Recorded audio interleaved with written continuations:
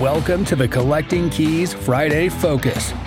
What's going on, guys? In this episode of the Collecting Keys Friday Focus, you have me, Mike DeHaan, and I'm going to elaborate on a topic that we discussed on this past Wednesday's Mike and Dan show. And that is diving into some more details about what it takes to get started in a virtual market for real estate investing. So Dan and I, we're not shy about it. We do a lot of virtual wholesaling and virtual investing in a huge number of different markets. I think as of time of this recording, we're active in 15 or 16 or 18. I don't know. I forget because we keep bringing them on.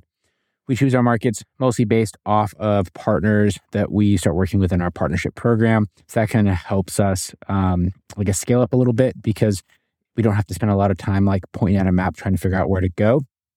But people always want to know sort of the little nuances of it, how exactly to find a market to go to, and kind of what it looks like to run a virtual off-market business, whether you're wholesaling, flipping, buying rentals, it's all kind of the same process. So I just want to talk about some more details regarding that. So first off, regarding finding the market itself, I am not going to go into too many details because we discussed that heavily in this past Wednesday episode 100. If you did not listen to that, and you want to know about how to find a virtual market to start investing in, you should go and check out that episode because we talk about that specifically a lot. Dan provides some insight as well, and there's no point in me kind of repeating the same stuff that we already talked about. So go check out episode 100 if you want to know more about specifically how to find a virtual market to get started in. Instead, on this, I'm going to talk about kind of the gotchas and the practice of things that you need to be able to figure out when you launch in that market. So I have three main things I'm going to talk about, and I'll kind of go through those one by one. So first off, when you launch into this market, into these virtual markets, one of the things that people always ask me questions about is, how do you find boots on the ground? How do you find someone that is going to help you do due diligence and, make sure that the properties are actually what the sellers are telling you are? And a lot of people tend to overcomplicate this. They tend to have trust issues around other investors or people that are on the ground there. And if you're going virtual, you kind of can't have that. You have to be willing to give the benefit of the doubt to the different professionals in the area. And so what we do when we go into these markets and we find someone due diligence, honestly, we start by just posting on local investor Facebook pages. And we'll just say something as simple as, hey, we have a property that we are looking at. We're curious if someone would be willing to go check out the property, get us some photos, and let us know kind of just the general condition. We'd be willing to pay someone to do it. So that out there, you don't put the address in the public forum yet. You don't have to sign around all these different sort of things. But you would be shocked at how many people are willing to go and walk these properties for $50 or $100 or whatever and just take some photos for you. It can be another local investor. It can be a realtor. You can find there's always a young kid that's kind of lurking around that's 18, 19 that's trying to get started and is more than happy to make a little bit of money and be involved in the investment process. We've even found in some markets, especially in really competitive markets in the Midwest where there's tons of investors, we have gone and tried to get photos and found people that have built whole businesses around getting photos for wholesalers. And not only do they have a whole business and a system around doing that, but they also have photos of a lot of the houses that you ended up looking at. I'm not even kidding. When we were doing stuff in Dayton, Ohio last year, there was a lady that we connected with, and it was 50% of the houses. She would be like, oh yeah, I've already walked that one. I walked it earlier this week. Here's all the photos for it. I'll sell them to you for $100. We're like, done. Cool. And this lady was probably making thousands and thousands of dollars a week to selling the same photos to everybody, but it worked out super well for us. In some larger markets, another option can be you can usually hire a local BPO service, so broker price opinion service. There's been different iterations of that we have seen all over the country. If you just look up your market name BPO service, you can usually find a couple to pick from. Those can be hit or miss depending on how they work. We've had some that have been great. We've had some that have been terrible because they don't respond in a timely manner. They take a couple of weeks and it's just a nightmare, but that can be something else that you can look into. Regardless of what you pick, the key for this to be successful is that you send them a checklist with what you need for the photos and the things that you want them to look for to make sure that you are getting what you need. And also, two, you make sure that they are acting as an extension of your company, right? So You want to make sure that they understand your business name, they know who you are, they kind of know some nuances about the transaction, because they should ultimately be building rapport with the seller, just like if you had a local acquisitions manager on the ground would be doing, right? If you just send like a random person there and they make you and your business look bad for whatever reason, they show up, they're dirty, they swear, they don't have, good body language, whatever, that will cost you the deal. So you want to make sure that you don't have that person, that you set those expectations.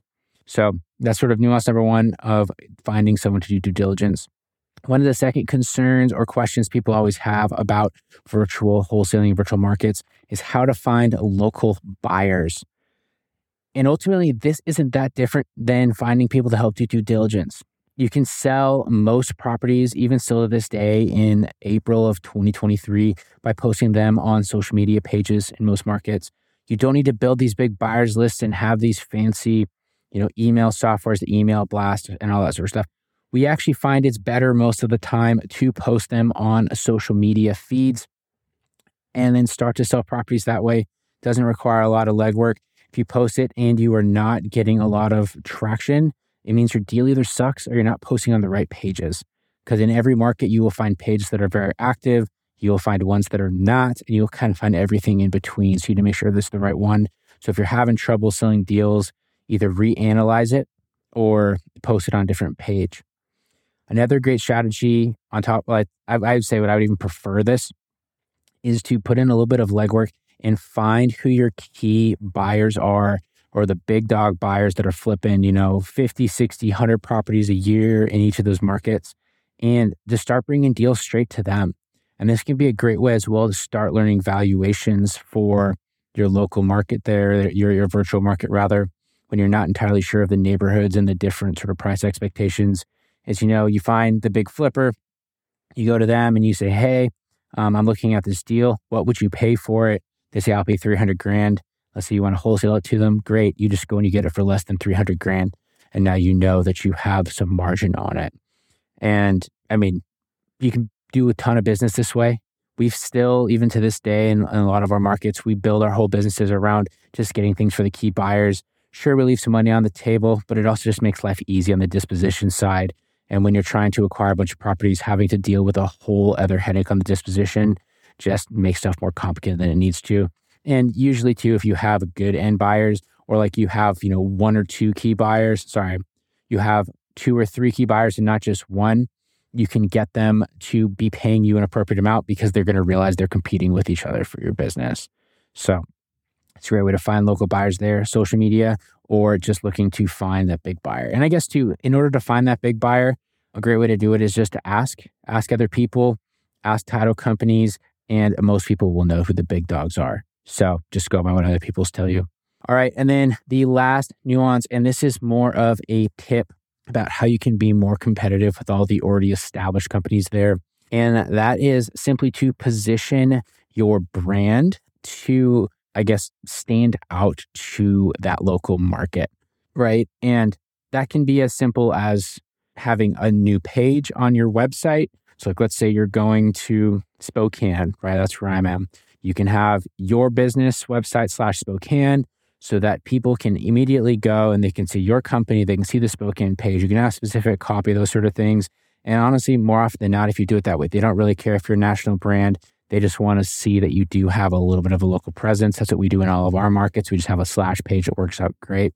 If you have alternatively, if you have a brand name that is something super specific, so let's say that you are Snowy Mountain Home Buyers and you decide you're going to go start marketing in Miami, that's going to be kind of a weird thing, right? They're like, why is Snowy Mountain Home Buyers trying to buy a property in Miami? On those ones, you might want to do a rebrand, but make it simple. Just stand up a carrot page, get a new logo on Fiverr, do it really quick and easy, and then just set up a Google My Business for that entity so that people can find you, right? So many of these virtual companies, they have either these huge national presences, which kind of turns off people, or even worse, they have nothing at all. And if you just take a little bit of time and money to set up a local brand, it will really, really help you stand out amongst all the people that are doing none of that. You still got to compete with the other people that are actually local, but this will at least give you a fighting chance. So that's something else to do there. But yeah, anyways, in terms of marketing in these virtual markets, there's nothing else that's crazy. We do the same stuff that we do in every other market. We do SMS. We do direct mail. Those are our core things. And then we do online retargeting. That's the bulk of what we do. We don't do a lot of cold calling. We only do cold calling when we're kind of filling gap time for our staff. There isn't anything too crazy about the copy that we run, about the kind of mail that we run. It's all basic stuff you can hear us talk about in all the different content that we produce. And just comes down to consistency over time and having a really strong sales and follow-up process. That's really where the opportunity comes from at the end of it. So anyways, guys, that is our, some tips and tricks about launching any virtual market. Again, if you want to know about finding the market itself, go listen to this past Wednesday's episode 100, and we kind of go into a lot of details regarding the specific market on that episode.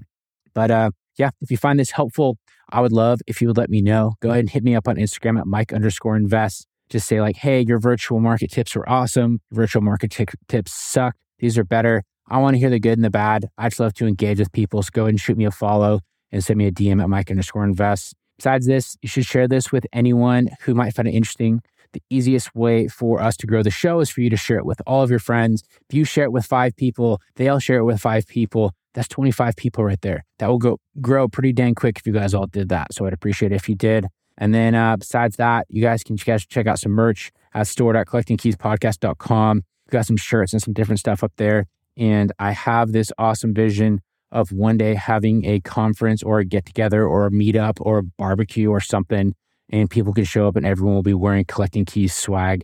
And I think that would just be the coolest thing ever. And we do spend some time putting that stuff together. We do have nice shirts. We're not making any money off those things. Like our margin's literally zero. I just want our name and our brand to be out there. So go to store.collectingkeyspodcast.com to check that out. Anyways, guys, thanks so much for listening. I appreciate you all, and I'll talk to you next week. Thanks for listening to this Collecting Keys Friday Focus.